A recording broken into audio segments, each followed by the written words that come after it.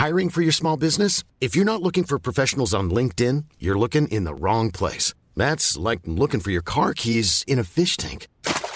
LinkedIn helps you hire professionals you can't find anywhere else, even those who aren't actively searching for a new job but might be open to the perfect role. In a given month, over 70% of LinkedIn users don't even visit other leading job sites. So start looking in the right place. With LinkedIn, you can hire professionals like a professional. Post your free job on linkedin.com/people today. Imagine the softest sheets you've ever felt. Now imagine them getting even softer over time. That's what you'll feel with Boll & Branch's organic cotton sheets. In a recent customer survey, 96% replied that Boll & Branch sheets get softer with every wash. Start getting your best night's sleep in these sheets that get softer and softer for years to come. Try their sheets with a 30-night guarantee. Plus, get 15% off your first order at bollandbranch.com. Code BUTTERY. Exclusions apply. See site for details.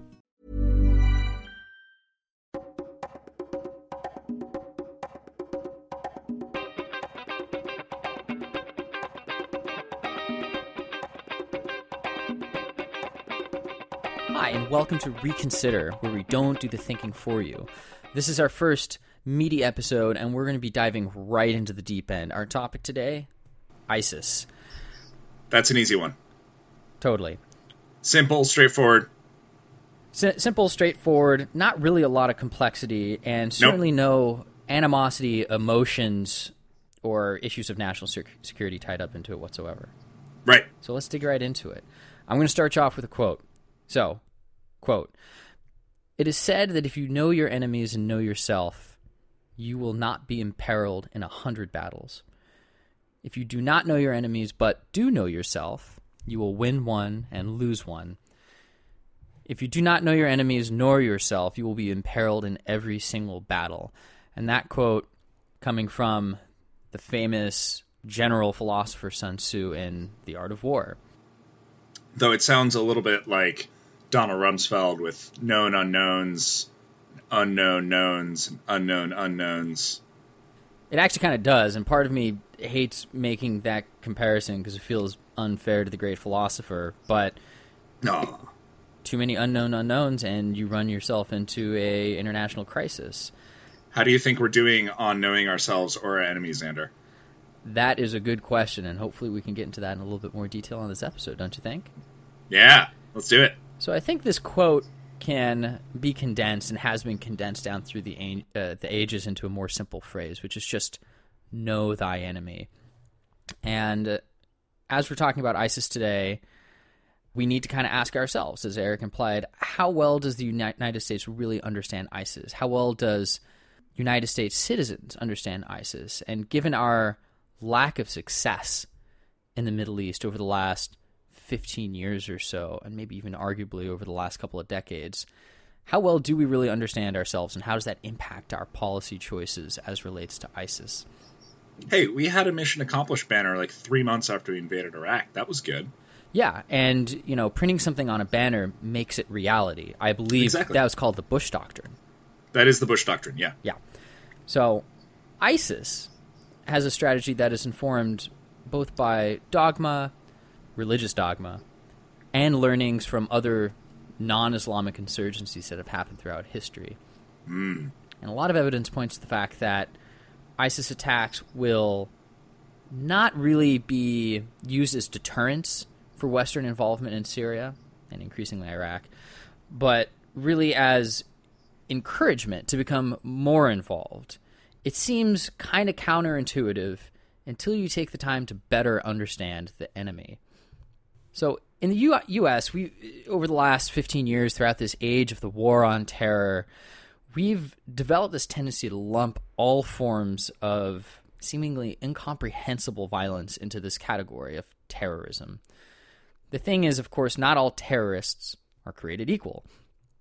And while it may initially seem really hard to sort of understand, in many cases, this violence is comprehensible. And in fact, we need to actually attempt to comprehend it before we can fight it, even if it doesn't initially make sense to us. We need to try to get inside the heads of our enemies. Yeah, and I think that with terrorism, if it's incomprehensible, if it's actually incomprehensible, it's probably crazy people. Because terrorism ultimately is about changing a country's policy through acts of awful violence against the citizenry. And so if it's not clear to you why someone's blowing up civilians, either you need to understand more, or they're just actually insane people like in Norway.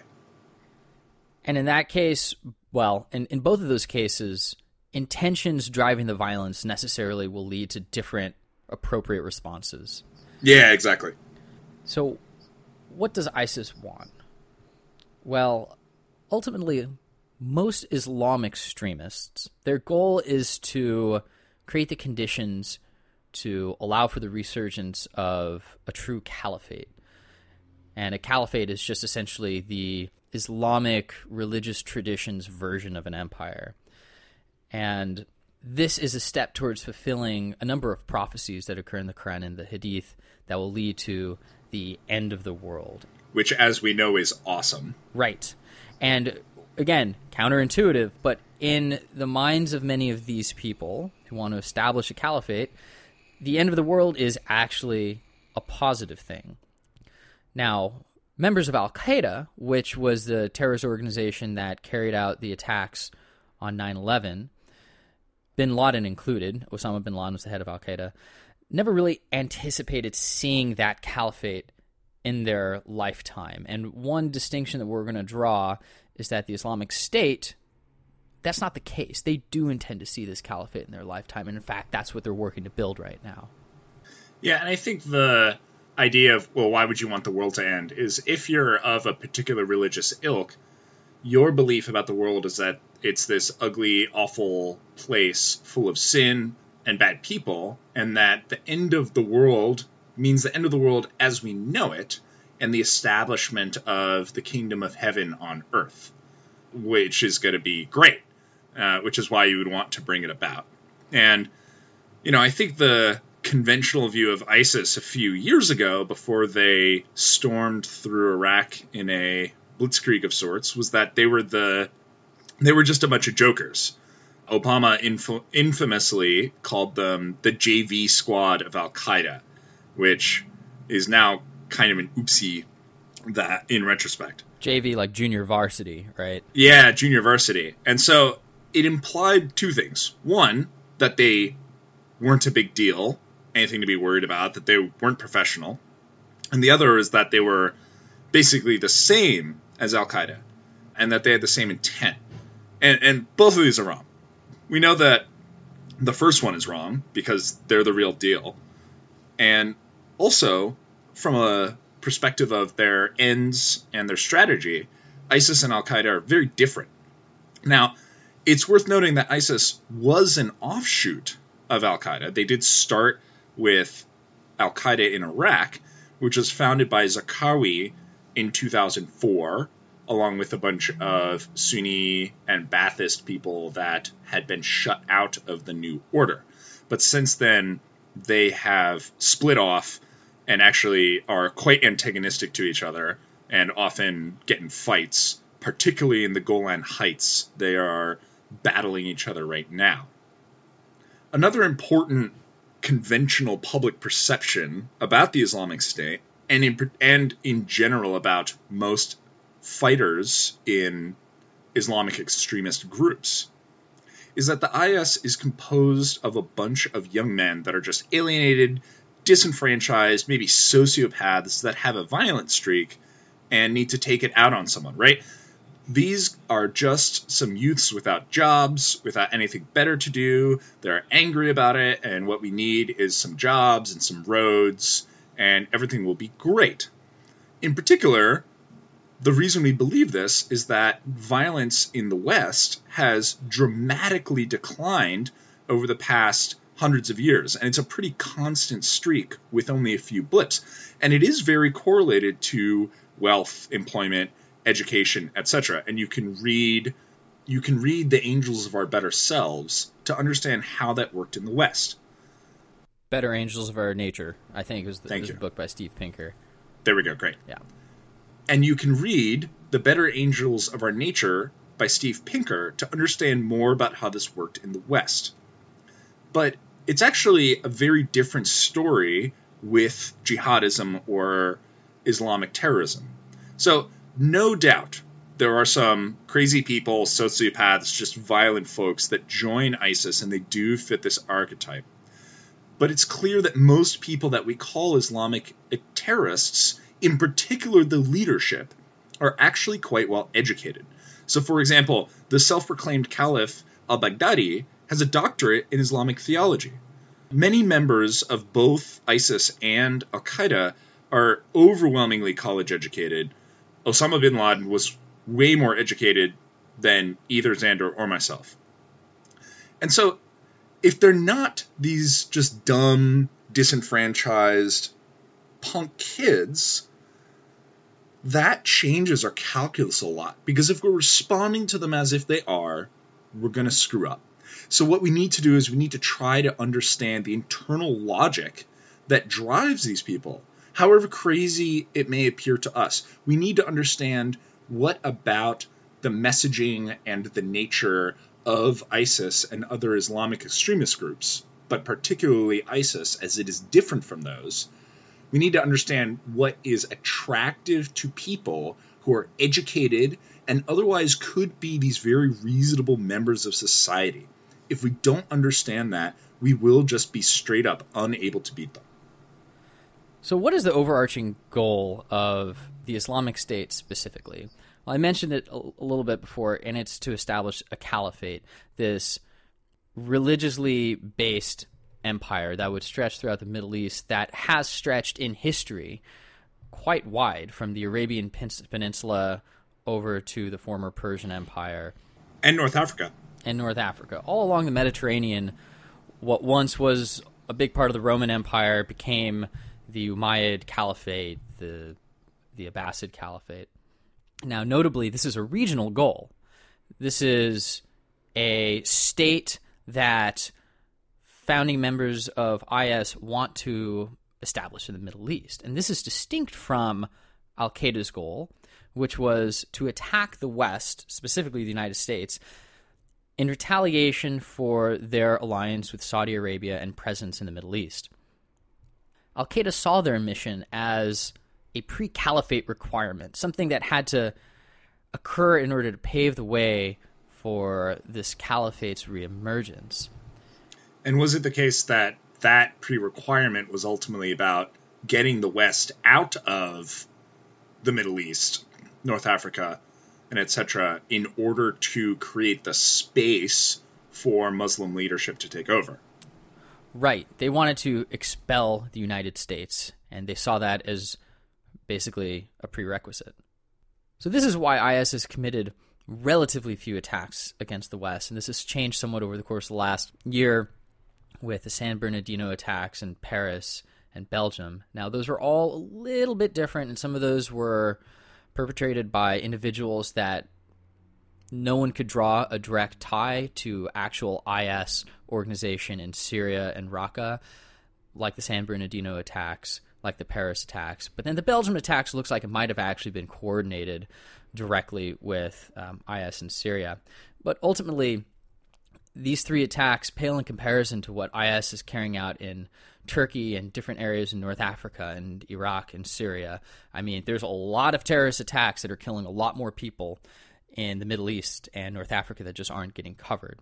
And this is not to say that attacks against the West won't increase, but it explains somewhat why before Belgium, before Paris, there have been very minimal attacks against the West. It's because their primary goal is to establish a caliphate, and that is a regional goal. And I think in particular, when we're talking about ISIS attacks, Al-Qaeda, for example, didn't try to establish regional control. Now, they were harbored by the Taliban, which did try to establish regional control.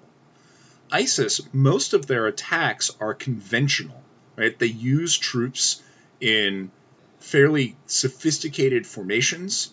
They use tanks, they use artillery, and what they do is they try to take over territory. They invade, right? They roll into Palmyra, they tried to take Kobani, their attacks in Iraq were largely speaking not terrorist attacks against civilians. And they do this, and there's a reason. They do those terrorist attacks. But most of what they do is highly conventional. So if they weren't Muslim, we would probably more quickly think of them as a rebel insurgent group that is trying to take over territory, which is largely speaking what they are. And this is part of the danger with using a word that's so all-encompassing as terrorism, because there are all these nuances that describe individual groups within that umbrella that if you just lump it into this catch-all, you're not actually capturing the detail you need to formulate coherent, effective strategies and policies. So one strategy that you see time and time again in IS language and propaganda is this concept of bogging down the Islamic State's enemies. There's this book released by, it was actually an Al-Qaeda franchise in 2004, and this is before the Islamic State was founded, but it remained really highly influential within like on-the-ground fighters in IS, and it was called The Management of Savagery. The author, some guy named Abu Bakr Naji, argues that jihadists should learn from, quote, the writings and examples of non-Muslim insurgents, military strategists, and political theorists. And one of the very first people that this author, Bakr Naji, quoted was not the Prophet Muhammad, but this guy named Paul Kennedy, who is an American historian who wrote about the dangers of military overreach. And this excerpt from Paul Kennedy is included in this book, The Management of Savagery, and it reads, quote, "If America expands the use of its military power and strategically extends more than necessary, this will lead to its downfall." Naji uses this quote as essentially the bedrock of his entire strategy for provoking the United States into overextending itself militarily. And Naji argues that there are universal laws of insurgency that are usually compatible with Sharia laws. So there's a second core strategy. ISIS ultimately needs to have an army of sufficient size and power to be able to conquer and then control a vast region. It considers the caliphate that it wants to create to be as far-reaching as into India, but through Iran and Pakistan, as far west as Morocco, down to Sudan, and up through Spain and into the Balkans. All of this territory was, at different times, controlled by different Muslim imperial groups, some of which were the caliphate, some of which were not. Notably, Iran, which has always been independent from the caliphate, is targeted by Islamic State strategy. To be able to control such a vast empire, something that is far bigger than the Roman Empire, they're going to need a whole lot of people who are very devoted. And so a big part of their strategy is driving recruitment. I mean, frankly, it's like recruitment marketing. I mean, if you sit in the subway and you look at ads, there are various companies trying to get you to apply to join. These guys are doing the same thing. And they're looking for some very zealous people that are willing to die in glorious ways for the caliphate.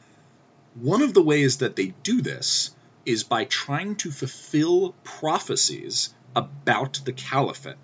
And the reason for this is because when it seems like the new caliphate is coming, and when it seems like the end days are coming, and that this is an inevitable tide of history, you're going to want to join the winning side. You don't want to be on the wrong end of God when the rapture comes, whether you are a Christian or a Muslim. And so a lot of what they are doing is trying to instigate these signs of the apocalypse and claim that they are inevitable in order to recruit people who might otherwise be on the fence to join them and become fighters. So many Islamic theologians, whether they are part of a more intense Wahhabism or whether they are moderates, acknowledge and understand that in the Quran there are a handful of requirements to establish a caliphate according to Sharia law. Among these are 1, control of territory, and 2, enforcement of Sharia law. And so ISIS is one of the first organizations to do this in any serious way in any significant swath of territory for a very long time. Many consider ISIS to be the first real caliphate established in 1,000 years, because the Ottoman Empire, which claimed to have a caliph as the sultan, did not enforce Sharia law. So in some ways, you might argue that it wasn't a caliphate and wasn't led by a caliph. So this is a pretty big deal.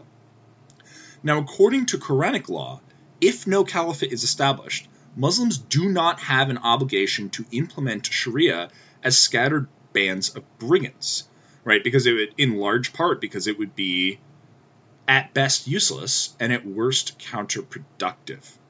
But if there is a caliphate established, they must declare loyalty and support the implementation of Sharia or die a death of disbelief, which essentially means not having your soul saved. So think about the strength of these religious arguments that are in Islamic texts dating back thousands of years.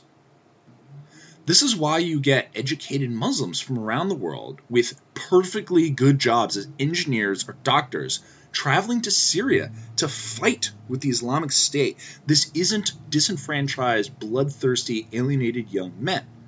This is highly religiously educated people who understand the rules of Islam, and they're starting to see some of the signs of the caliphate come about.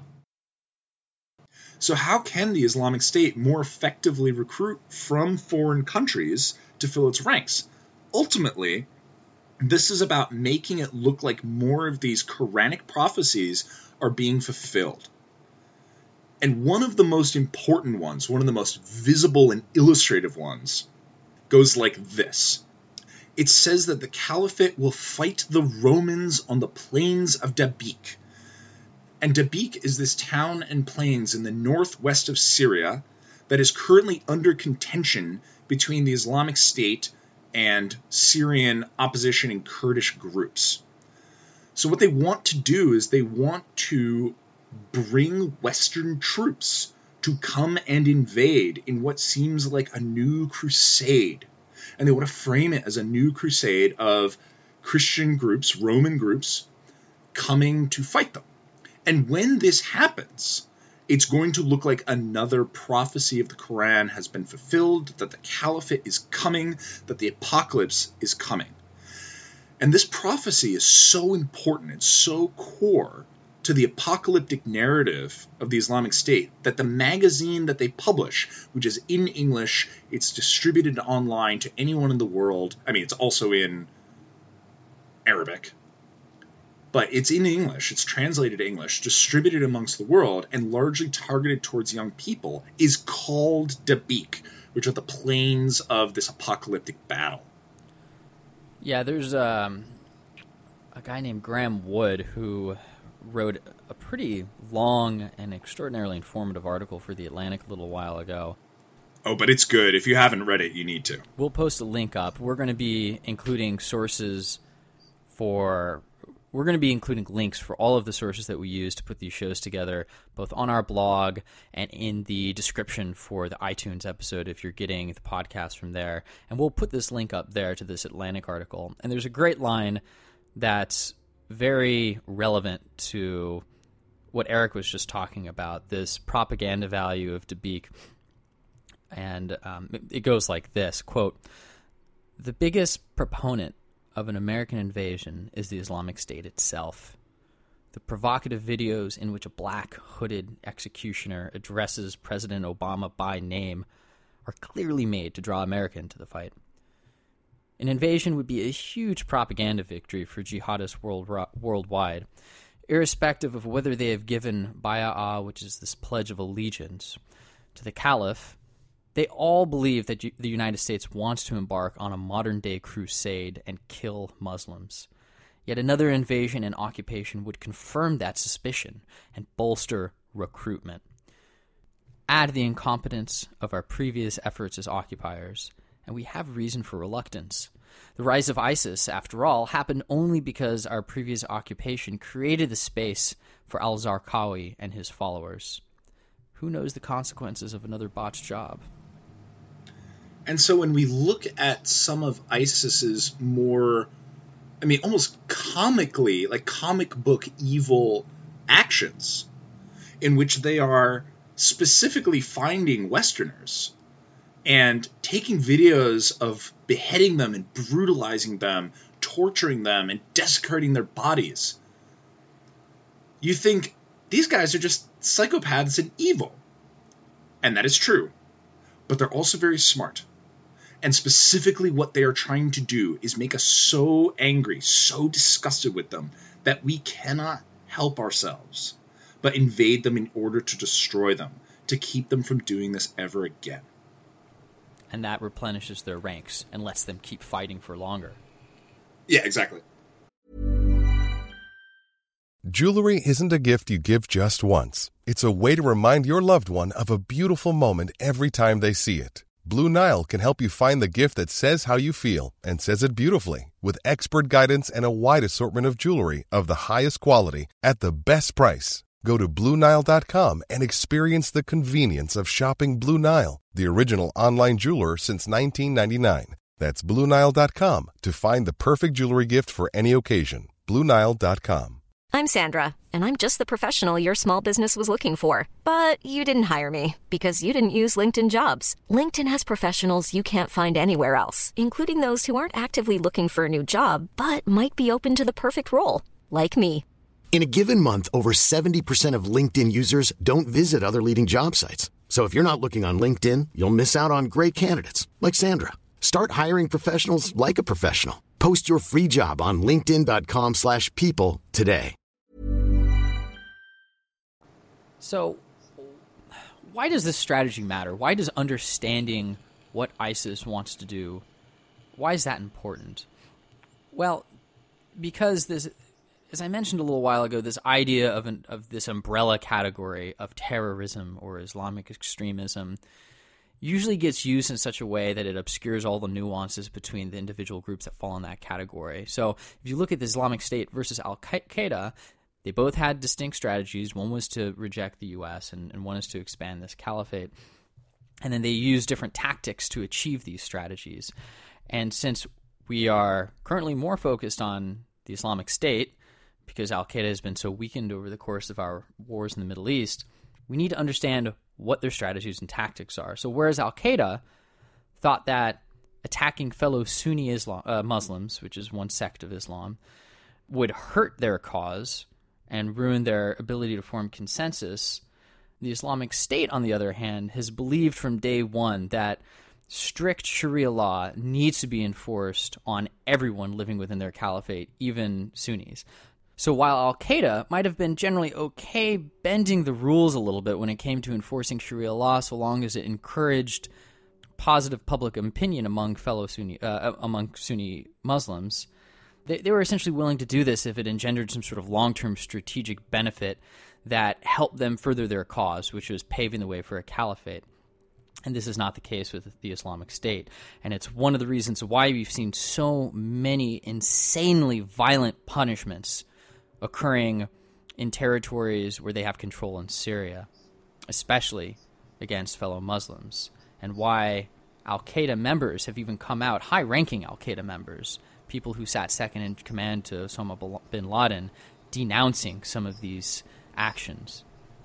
So we see a difference between Al-Qaeda's strategy of winning hearts and minds and the Islamic State strategy of having the theological, moral high ground and claiming the mantle of the caliphate, which cannot be claimed unless it is consistently enforcing Sharia law, even if it, to put this so lightly it hurts to say it, even if it ruffles a lot of feathers along the way. Al-Qaeda would even warn some of its franchises, its Iraqi franchise, for example, to avoid declaring a state. Don't do it. Don't do what ISIS is doing until you have the support of the Sunni masses. Even bin Laden's strategy to drive Americans from the Middle East explicitly called for this degree of popular support, which ISIS seems to be saying whatever. Bin Laden was concerned that establishing or declaring an Islamic State before it was really ready to start fulfilling these governing obligations would disenfranchise Sunni Muslims and would create a lack of popular support needed to make successful. William McCants, who is a Brookings Institute fellow, wrote a book called The ISIS Apocalypse, and in it he writes that bin Laden feared that, quote, Arab states have made people dependent on them for everything, and any Islamic state that does not deliver public goods efficiently would quickly lose that support. The public is only interested in the results, and it often ignores the details and conditions which led to one's success or failure. On the other hand, this guy Zarqawi, who led al-Qaeda in Iraq and later broke off to become the Islamic State, was concerned that bin Laden was too obsessed with attacking Americans in order to gain popularity, and was relegating the establishment of the Islamic State to a secondary importance, so that he was subordinating the main goal of creating the caliphate to an obsessive attack on the West as revenge. So the later embodiment of the Islamic State, the one we see today headed by Abu Bakr al-Baghdadi, thought this was because al-Qaeda in the Arabian Peninsula and al-Shabaab, who's a lot like al-Qaeda, had not been brutal enough in enforcing the hudud, or Sharia law's punishments. And so at this point, al-Qaeda and the Islamic State have entirely split apart. And ISIS's leader, al-Baghdadi, has publicly broken from the al-Qaeda chain of command. They're even attacking each other, as we mentioned before. Right. So I'm just going to grab another quote from this book, The ISIS Apocalypse, because this is just so relevant here.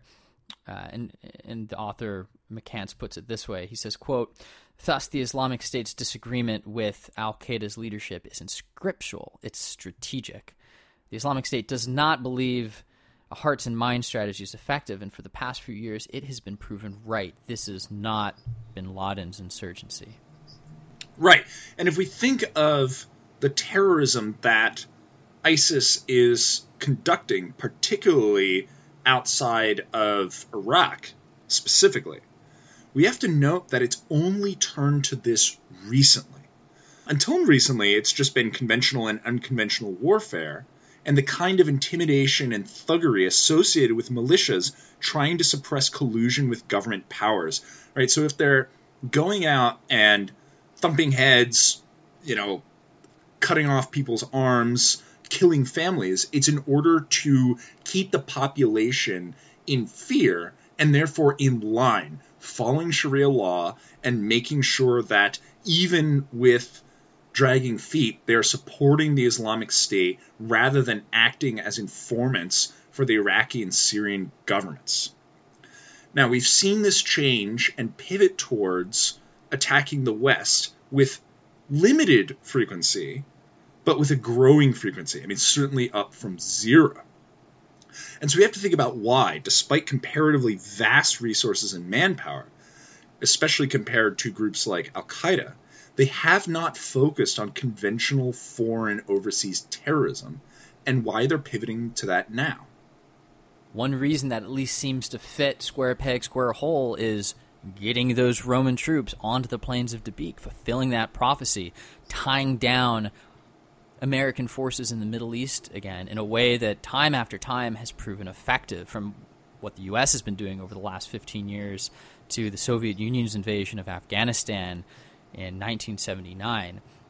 The broader Middle East seems to have been putting quite a strain on us as well.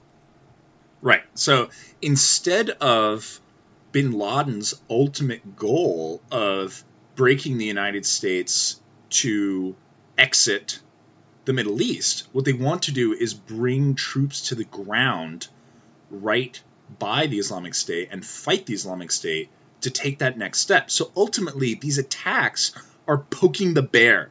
They're trying to incite a retaliation in order to take the next step in this prophecy.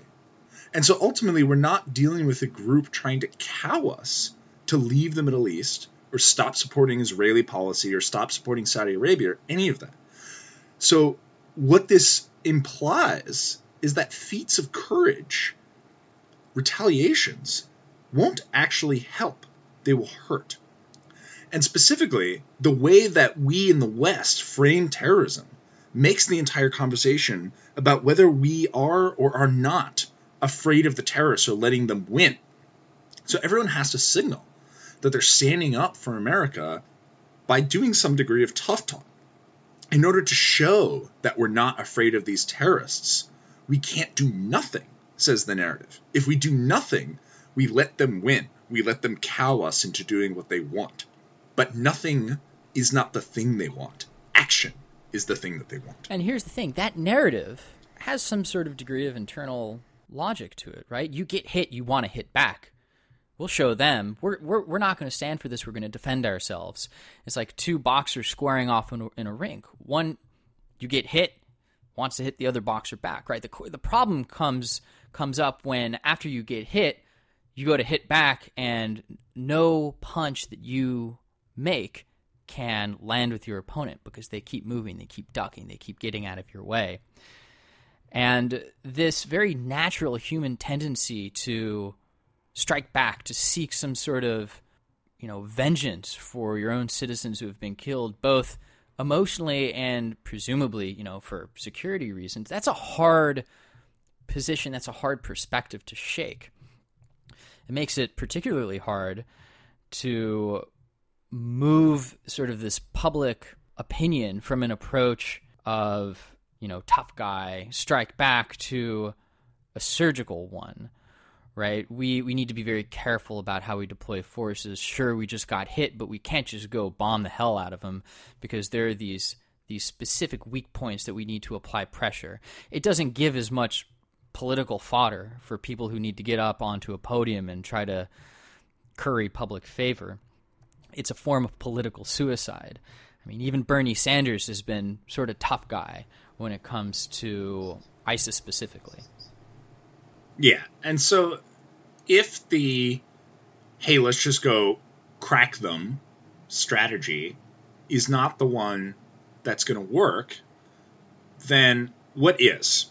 And the way that we don't want to give you the answer, or what we think is the answer. What we want to do is provide some context to understand what are the options that we have and how do we think about each of these. And so from a realist international relations perspective, we can think of the Islamic State as an organism or a beast that needs resources to survive. And if we deny these resources, it will start to wither.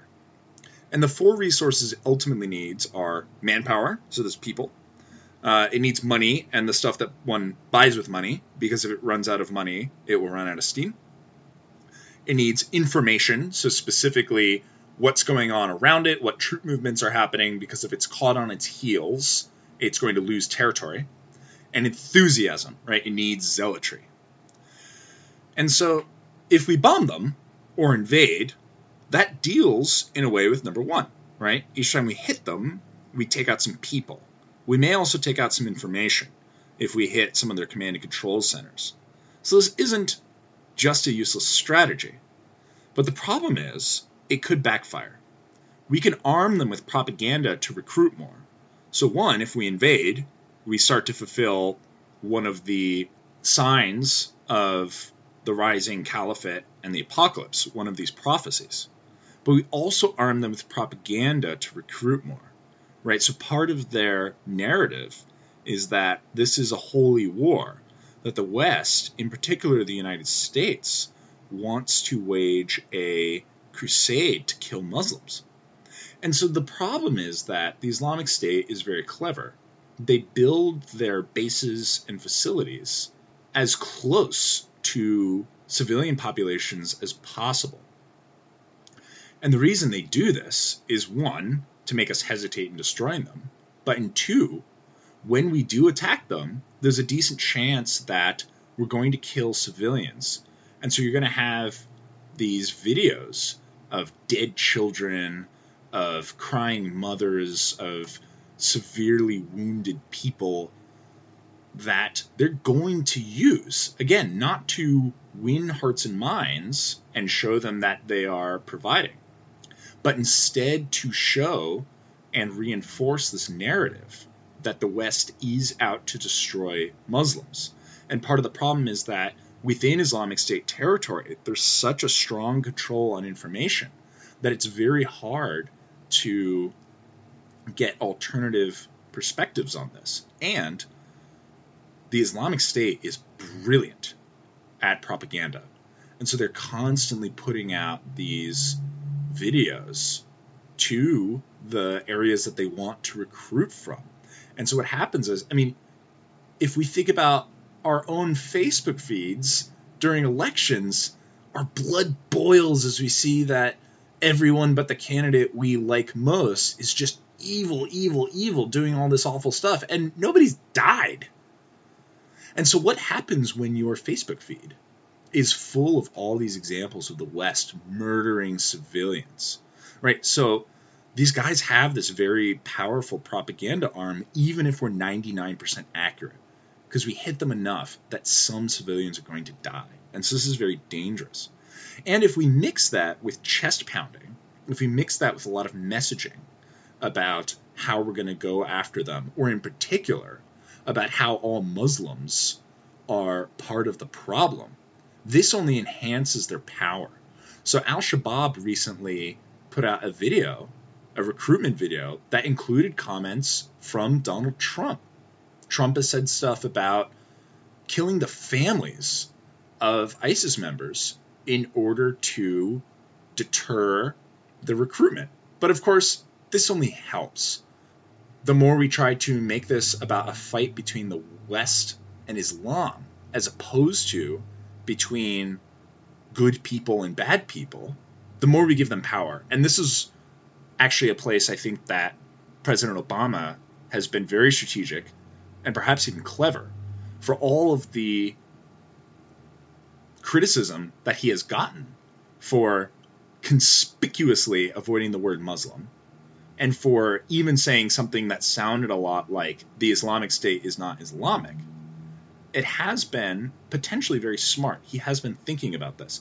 And it sounds so absurd that if you're sitting there thinking, ugh, this guy, how could he not mention that they're Islamic? It's not that he doesn't know. Right. And it's not that he's just trying to be nice. You have to think that, maybe there's a reason behind what he's doing. And this is one of the ways that you could deduce the strategy on your own without having to listen to Reconsider. If a smart guy is doing something consistently odd and different from what your intuition says, we need to update ourselves with new information and think about what they might be doing. It's a good point, because sometimes people who are responsible for putting together these larger strategies, those strategies might involve things that are counterintuitive, like calling the Islamic State not Islamic, because you don't want to draw that distinction that the Islamic State is trying to establish. Yeah, and ultimately, even from a purely academic perspective, if you're sitting there going, yeah, but they are Islamic, a word of caution. For religions that have 1 billion people and have millennia of history behind them, there have been many, many branchings off. There are many people who identify as Christian or Muslim or even Jewish or Buddhist or Hindu that consider others to be heretical or heterodox. To say that something is quintessentially of a religion, that it is or is not in any absolute or ultimate way, Muslim or not, is folly. You can read huge academic papers that will tell you how much the hudud or Sharia law, or the people who oppose it, many Muslims who support it, many Muslims who oppose it. It can show you how these are related to the evolution of Islam and to many of the writings by people who are Islamic, and relate it to the many writings of scholars in all of these religions, Islam, Christianity, Judaism, that have made arguments that something is or is not of that religion. But for any one of us, even if we are part of that religion, to say that something is quintessentially of that religion is just silly. And so I want us to take a step back, even from the need, even out of a need to be accurate from saying, yeah, but they are Islamic, because even academically, that doesn't totally make sense on its own. And as much as I want to resist saying this is the way that we beat the Islamic State, I think that one of the most important mistakes that we make, besides wanting to invade and kick back, is by saying we have to show that this is Islam, we have to show that this is a problem. Not only is it counterproductive, but it is also academically inaccurate, and therefore I think there's really no justification for doing it. Yeah, and I want to come back to this point you made about just going in and bombing them, and, you know, they're bad guys. Why shouldn't we just go bomb them? Why not just kill them right now, right? I mean, it's a position taken pretty frequently by American politicians and leaders. And this comes back to the, you know, boxer analogy that I use. You get hit, you want to strike back, but what if you can't land your punch? And one strategy that has, you know, actually been suggested by security experts is, well, one, avoiding that direct over-involvement, because in some ways it is giving the enemy what they want, and actually persisting with this kind of muddling through strategy that we've been seeing that a lot of people in the U.S. have been opposed to, just kind of keeping pressure on Islamic State's borders, death by 1,000 cuts, let them bleed out instead of just a decapitation. Because if this is in part an ideological battle, one way to show the emptiness, the errancy of the Islamic State ideology is to let their governing structures start failing. Let the fighters who have come to al-Raqqa in Syria see the Islamic State failing, their institutions not being able to provide for their so-called citizens, and that this will be a more effective way to defeat them than by going in, bombing, killing a bunch of people, and providing them with 1,000 new recruits. So, to some extent, it might be useful to sort of get past this very natural inclination to think about what's right. We need to strike back now, and instead be coldly self-calculating and selfish. We want ISIS to go away more than we want to, quote, do justice by killing all the bad guys right now, immediately, because they hit us. If our goal is to beat them, we need to think about what strategy actually affects that defeat rather than just what makes us feel good. Right. The last strategy that I want to talk about that is somewhat popular is a strategy that is common in the West, in particular with violent elements in the West. And it is growing in popularity, and it started with prison reform, even the 1920s. Violent people in the West, our assumption about them is frequently that they are socially shut out, that they're malcontents because they don't have education, they don't have a job, they don't have an opportunity, and because they're closed off from society, they largely have no choice, because they haven't had a good upbringing, or because they feel so alienated, they become disturbed and lash out.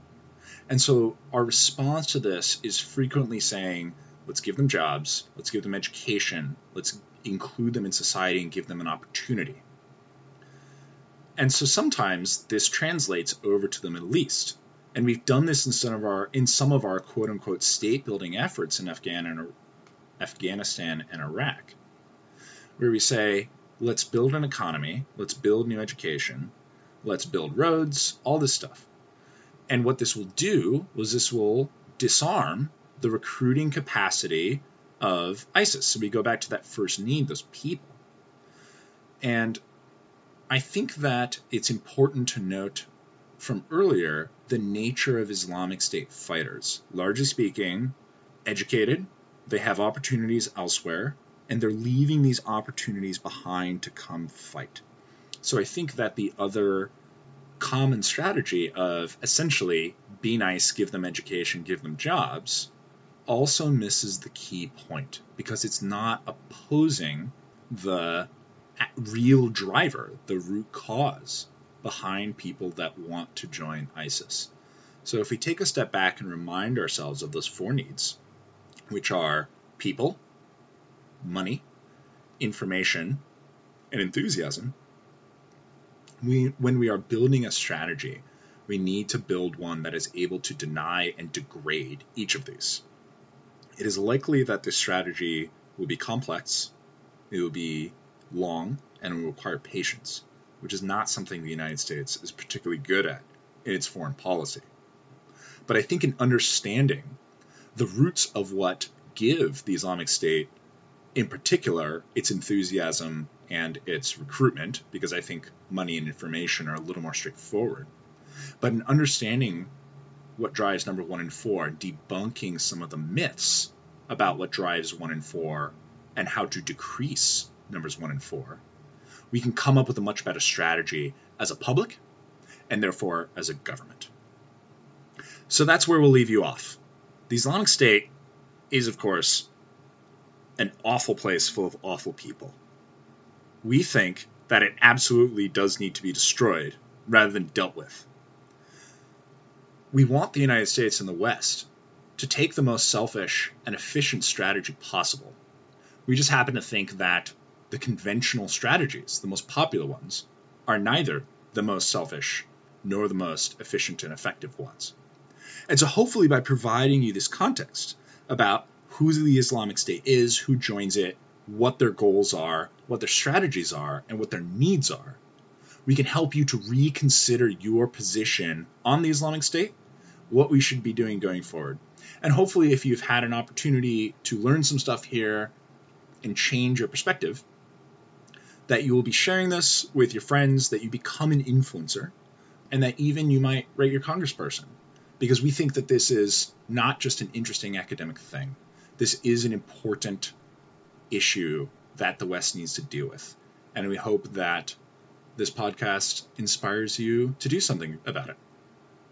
So with that, thank you guys for listening to our first meaty episode on ISIS. We'll see you in a couple weeks. And remember always, don't let the pundits think for you. Pause and reconsider. This is Eric signing off. And this is Xander signing off. See you next time.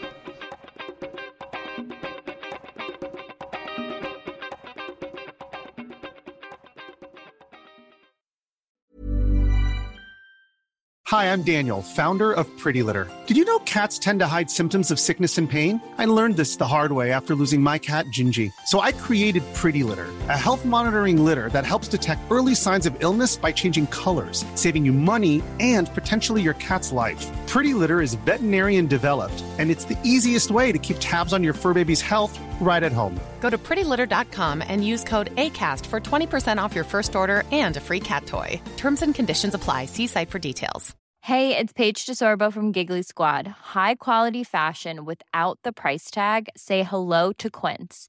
I'm snagging high-end essentials like cozy cashmere sweaters, sleek leather jackets, fine jewelry, and so much more. With Quince being 50 to 80% less than similar brands. And they partner with factories that prioritize safe, ethical, and responsible manufacturing. I love that. Luxury quality within reach. Go to quince.com/style to get free shipping and 365-day returns on your next order. Quince.com/style.